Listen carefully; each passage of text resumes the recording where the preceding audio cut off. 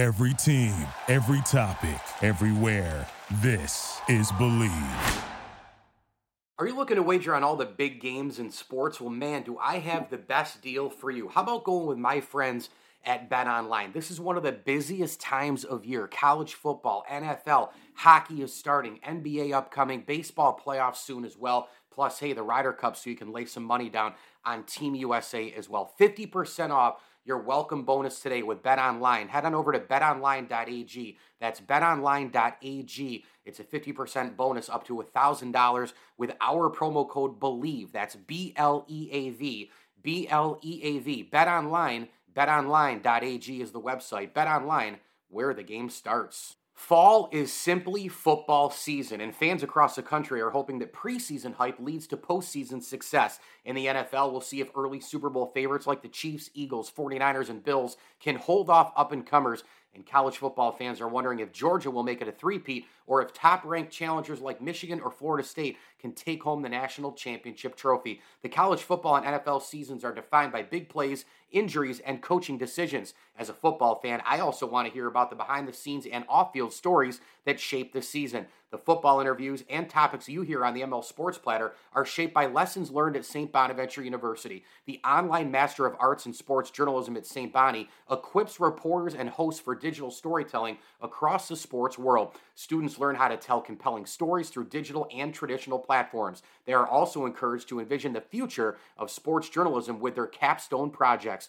This 100% online degree builds on decades of academic excellence, and I'm a proud Bonnie, and I can tell you that you can join me in a growing list of notable graduates, including the New York Post Mike Vaccaro and ESPN's Raina Banks. In fact, you'll hear from an accomplished alum or industry expert during video masterclasses in each course. Contact an enrollment advisor at sbujournalism.com. That's sbujournalism.com today to learn more about the online Master of Sports Journalism. That's sbujournalism.com.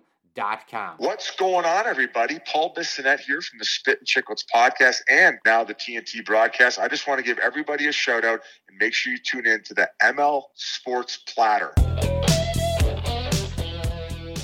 ML Sports Platter back with you all over the major platforms. Download, subscribe, rate, and review. We are brought to you by our great friends over at Ken's Auto Detailing, Stumbling Monkey Brewing Company, Camillus Golf Club, and Brian Comboy of Mass Mutual New York State. Tax-efficient retirement planning, man. Make sure you go with Brian today. We are thrilled with our financial future. Thanks to Brian Comboy on LinkedIn, on Facebook, and of course, advisors.massmutual.com. Get your financial future secure today with Brian Comboy. So this is just a straight-up podcast on Oregon and Washington, which I thought, going into this game, you could argue Ohio State, Notre Dame. You could argue, Texas, Alabama. This game, for me, was the game of the year. It had everything going into it in terms of the hype and the accolades and the hyperbole and this and that.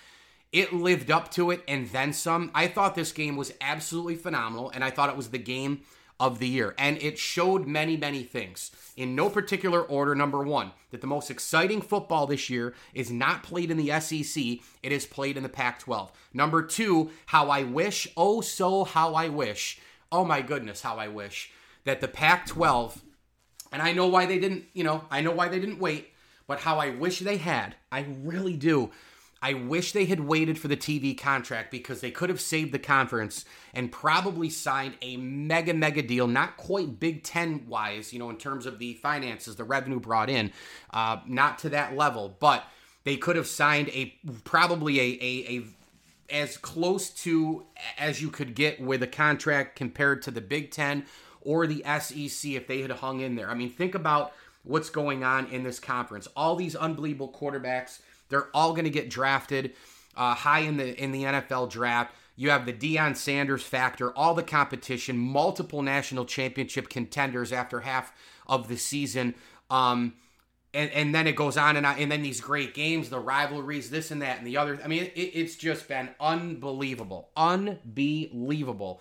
And they could have signed a major deal and kept all of these great brands, all of these great rivalries, Oregon, USC, Washington, Colorado, and what Deion's got going, and the list goes on. And frankly, the middle to low part of the conference is a little bit better too. I mean, look at what Arizona's done this year, for example. So the Pac-12 is has really got everything this year, and it showed that. It also showed that right now the two best quarterbacks in the conference are not do not include Caleb Williams. Caleb Williams' awful performance against Notre Dame boots him out. Now, he still might be the number one pick for what people like with the little funny throws and the sidearm stuff and the sliding and the running around and the Mahomes-esque things that we've talked about. But right now, I would say the top two quarterbacks in the Pac-12 are Michael Penix Jr. and Bo Nix. And you can flip that coin any which way, which leads me now to the game. Which leads me now to how unbelievable Penix Jr. was, but yet he got outplayed by Bo Nix. And it wasn't by much. It was by an itty-bitty, splitting hairs type of a thing. Michael Penix Jr. threw an interception, and he had, a couple of really, really bonkers throws in the second half. But he also threw it 7 times less. He had 35 yards less because of that. His average throw, Penix Jr., was 8.3 to the 7.7 of Bo Nix. We're really splitting hairs here. We really are. They were both sensational overall, right? Overall, they were both phenomenal. Couple of differences in this football game. Number one was Oregon's inability to really strangle and kill Washington when they had the chance, right? They had multiple opportunities late in the second half to be able to really, really, really get it done. Now listen, this game was nip and tuck. I mean, it was 14-8 Washington after one. It was 22-18 at the half. I mean, close, right? Close. It was, let's see, it was 29-26 after 3, and then it was 36-33 to end the game, and Oregon had an unbelievable opportunity to win the football game, pushed just off to the right, and they lose to Washington. I mean, it came down to a last-second field goal to tie to go to overtime. So really, it was really, really close, right?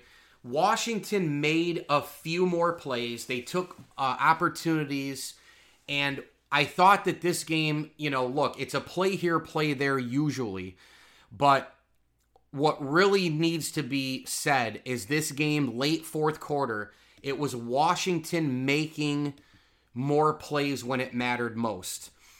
For example, Oregon is in a spot where they have to stop Washington, what was it, with about 6 minutes to go. You're thinking they probably, Washington probably should go for this. They probably should go for this because if they can get it, the game, is going to be over, right?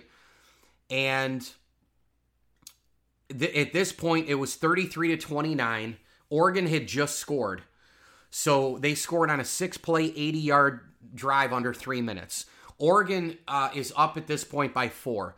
Washington gets the ball back, and they're driving, and they're methodically driving. They're getting it down the field. You're thinking to yourself, okay, Washington maybe punches it in here. This is probably the way to go. They have to go for it on 4 downs because if they can score, and I was thinking to myself, okay, if you score, you're going to go for 2 or not? Because if you get the 7, you're up 36-33 at that particular point. If you go for the 2-pointer and get it, you're up 37-33, and you force Oregon to have to come down and get a touchdown no matter what. Washington's driving down. It's 12:40, 11:21, 10:46. I'm watching the clock, and I'm like, there's just so much time on the clock that maybe they're going to score, Oregon scores, then Washington scores, and Oregon. I mean, the way these drives were going, you were thinking that maybe each team was going to get multiple possessions. It was a matter of which defense was going to get the biggest stop in the game. I thought that Oregon was the defense that got it on this particular drive. This was the drive where Washington went out on downs, right? I really, really, really thought that it was going to happen this way. I really did. And, Oregon, it gets down to the goal line, right? 2nd and 6 at the 16, 3rd and 6, and it's 4th and 6. What an unbelievable play. At the 16, Penix Jr., this was an NFL throw. Like, this was the throw of the game for me. It wasn't his longest throw, but it was the best throw because it was 4th and 6. And, again, keeping in mind that this was the second to last drive for Washington where they got stopped on downs. Okay, that's where we're at, okay? And Washington, they get the big throw by Penix Jr. on 4th down to Giles Jackson, and there's 9:15 left in the game. I'm like, okay.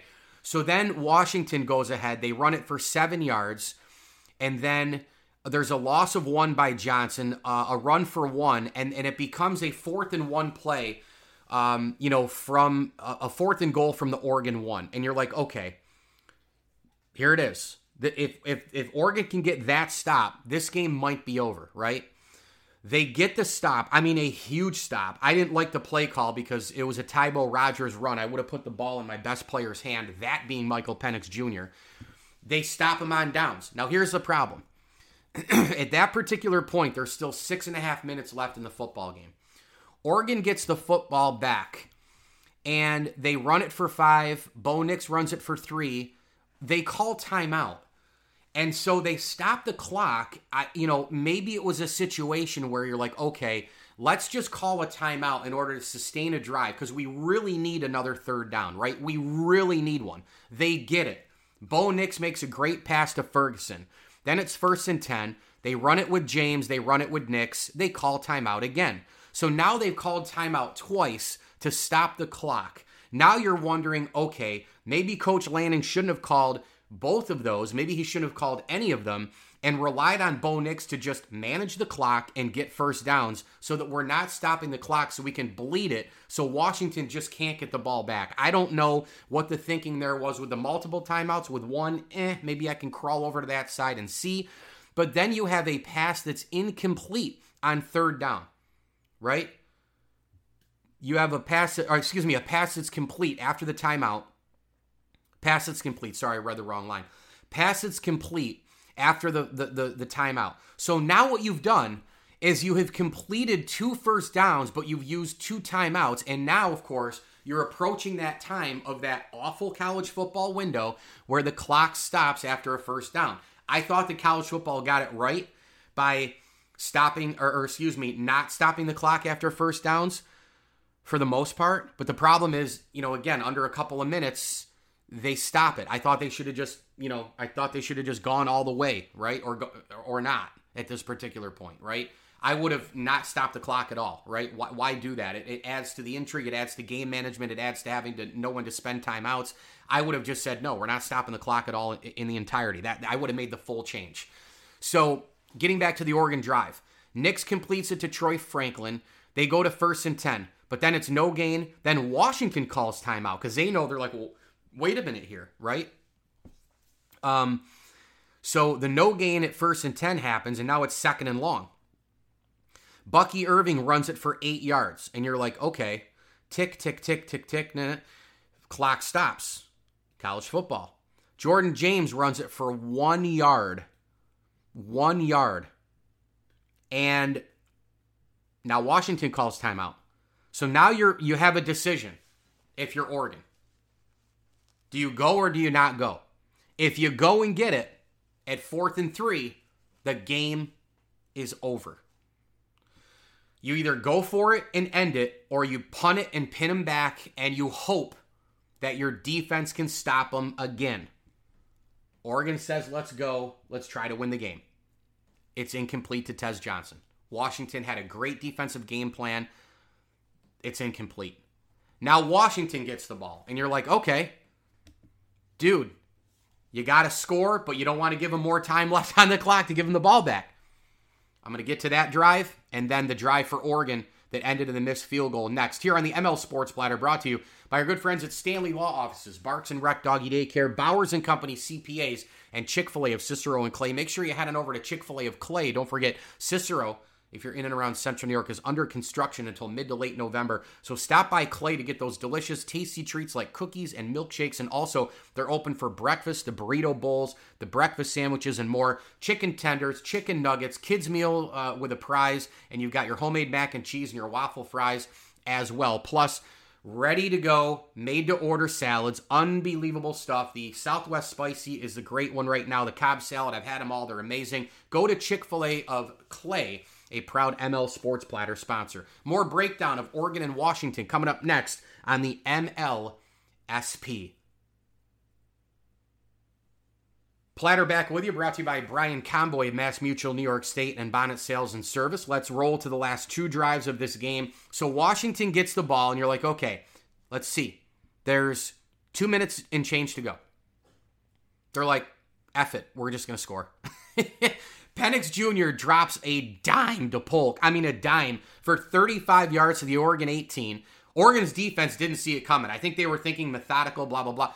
Okay, so then you're like, all right, now you're at 130, 139, it's ticking down. So 149, 8, 7, it's ticking down. Boom, Penix Jr. passes it to Odunze, who, by the way, is going to play in the NFL. 18 yards, bang, touchdown. Great if you're a Washington fan, right? They kick the extra point, you go up 36-33, you're thrilled. You're like, all right, this is great, we're up. Oh, no. Bo Nix gets the ball again. Oh, no. Oregon has the ball last. Oh, no. They have plenty of time to not just take it down and score a field goal to tie it, but maybe they can absolutely, positively win it with a touchdown. So down goes Oregon, right? They pass it complete to Irving. They pass it complete to Franklin. They run it for 12 yards. Here we go. They get a first down. They're at the Oregon 45. They pass it complete. Third down. Pass complete. Here we go again. Now they're first down. But again, timeouts. They got, how do you stop the clock and all the rest? They're rushing. They're going. So now you're at the 40 of Washington. Pass complete. You got to figure out what to do. You pass it incomplete. Now you're at the 25, to which Bo Nix has got to go back quickly, but you don't have a lot of time because it's the 9-second mark and all the rest. He rushes quickly, passes it incomplete. You're like, all right, you got to kick field goal. The kid, I feel so bad for Camden Lewis. He barely misses it, pushes it right, and that's the end of the football game. What am I getting at? The team that had that extra stop, right? I thought it was going to be Oregon. I really did. I thought it was going to be Oregon when it was down there at the goal line when they had stopped Washington. But that wasn't the case. It wasn't the case. I'm still stunned. I thought Oregon in the second half, I thought that they were the better team, but it just wasn't meant to be. I was stunned. I thought that Oregon stopped them, and that was going to be it. I really did. I thought that that play right there on that fourth down when there was 6 minutes and change to go, when Oregon stopped Tybo Rogers, I thought that was going to be it. And, Oregon went down. They got they went down and they got stuffed on downs. And then it became a defensive game. Who knew? Like an offensive game became a defensive game. All these scoring plays, all these drives, all the excitement, 2 top 10 or maybe 5 NFL draft quarterbacks in it with Bo Nix and Penix Jr. You're like, oh yeah, offense. After the first half, I'm like, this is going to be in the 40s. And then it became a defensive game. And that's the beauty of college football. That's the beauty of sports. That's the beauty of adjustments. That's the beauty of everything having to do with this conference this year. And oh, by the way, Oregon and Washington showed in this game why they, not USC, are the better teams, because they play a little bit of defense. I'm not saying defense wins championships in today's offensive craziness, but I'm saying that defense contributes to offense, which wins championships. You got to stop somebody at some point. And it was, in the end, it was Washington getting, those 2 stops. Because Oregon scored to take the lead. And then Oregon stopped Washington. And I thought, okay, that was the big defensive play. That was the big defensive stop that's going to end up winning the game. Nope. Washington stopped them. Washington stopped them on downs right after that. And, it was a tough decision because, again, like I said, Oregon had to figure out, like, if we go for this, the game is going to be over. We're just going to kneel it down 3 times, and that's going to be it. They go for it. Washington, just a great game plan. They scattered around. They were chasing after Nix. They filled lanes. They had their hands up. They forced an incompletion. Then Washington scores, and you're like, okay. So first I thought Oregon had the big stop. Then Washington matches it with the big stop, right? I mean, that's really where we're at. Because at 6 minutes and change, I thought Oregon getting that stop up 33-29, Their offense at that point could move it along with the run and the passing, the play action, the short stuff. I thought they were going to be able to maybe milk the clock all the way down. Even going down the field and getting a field goal would have still been beneficial because you would have been up 7 at that point, and then Washington would have needed to drive it down. But that wasn't the case. Even with that stop, that wasn't enough. 6 and change wasn't enough. Oregon gets the ball back. They fail on a 4th down. They get it. The game's over. Nope. Washington then says, screw it, we're going to score. They score. And then they're the ones that need the defensive stop. So it went from Oregon, I thought they got the big-time defensive stop, to Washington getting a defensive stop. And then when Washington scored, it was kind of like each of them got the big one. Each of them got a huge defensive stop with under, what would that be? I guess 6.5 minutes, 6.5 minutes and then on. Each of them got a huge defensive stop. And then at 36-33, I'm going, all right, Washington, it's your time now. And then they got the extra defensive stop, was what it was. And that's what it was going to come down to. What team had the ball last and what defense could get that big-time defensive stop, or it was going to be the offense going, hey, you shouldn't have left us with, that much time. The old Tom Brady effect. This was a wild game. It was fun. It had everything. Quarterbacks were great. The most exciting conference in college football. Husky Stadium, the views, I can't imagine that atmosphere. Right on the water, open. The end of the stadium looks amazing. The views at night look amazing. What a game. Game of the year. And I just keep reviewing it in my head. Like, wow, 6 minutes and change. Oregon is such in the driver's seat right now, it's not even funny. They stopped Penix when it mattered most. And they stopped Washington at the goal line. It's got to be meant to be for Oregon. It has to be if they stop them in that way. It has to be. Nope. Because then Oregon gets the ball back. All they need is one completion, even though they stopped the clock multiple times. They thought it through, though, in the timeouts. They converted those downs, right? They converted those 3rd downs. But it was the 4th down that hurt them. They didn't convert the down. Washington scores. Then they get the last stop. Absolutely remarkable game. So much fun. And we'll see what happens the rest of the way.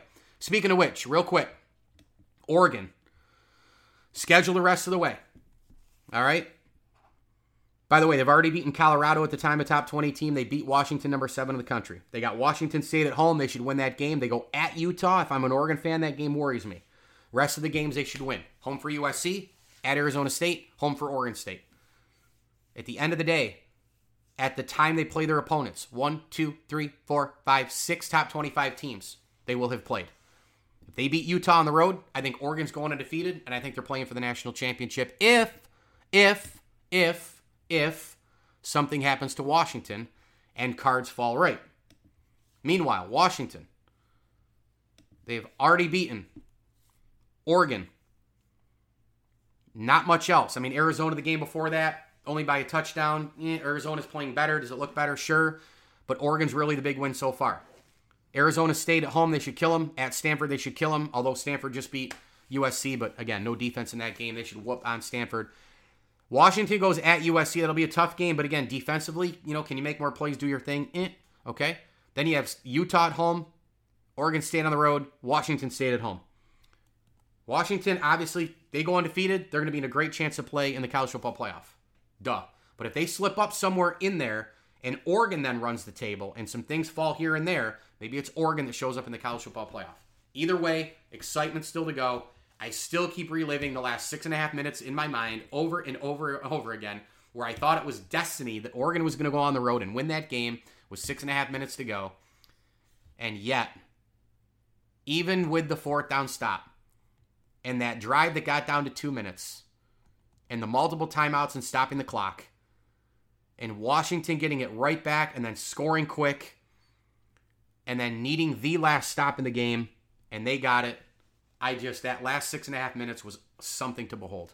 Mike Lindsley with you here. It's an ML Sports Platter edition, recapping the Oregon-Washington game. Thanks for listening, and we are brought to you by our great friends over at Stanley Law Offices. Stanley Law Offices together, they'll work to get you the maximum reward. And a tip of the cap thank you to Jam and Beats, Rosie's Corner, the Vince Aguirre Consulting Group, and Liverpool Physical Therapy. LPT, get there.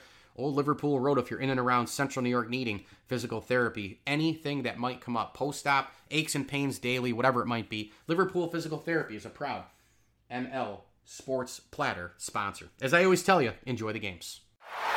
This is John Serino at CH Insurance. Over the years, the Orange have set a great example of teamwork. It's what we strive for every day with our talented team, clients, and partners. Follow us on social media. Go SU, we're in your corner. Thank you for listening to Believe. You can show support to your host by subscribing to the show and giving us a 5-star rating on your preferred platform. Check us out at Believe.com and search for BLEAV on YouTube. Without the ones like you, who work tirelessly to keep things running, everything would suddenly stop. Hospitals, factories, schools, and power plants, they all depend on you. No matter the weather, emergency, or time of day, you're the ones who get it done. At Grainger, we're here for you with professional-grade industrial supplies. Count on real-time product availability and fast delivery. Call, clickgrainger.com, or just stop by. Grainger, for the ones who get it done. You know when you're listening to a true crime story that has an unbelievable plot twist that makes you stop in your tracks? That's what our podcast, People Are the Worst, brings you with each episode. I'm Rachel. And I'm Rebecca. We're identical twins who love true crime cases that make you say, didn't see that coming, and we hate the people responsible for them. Listen to People Are the Worst now on Apple, Spotify, or wherever you get your podcasts.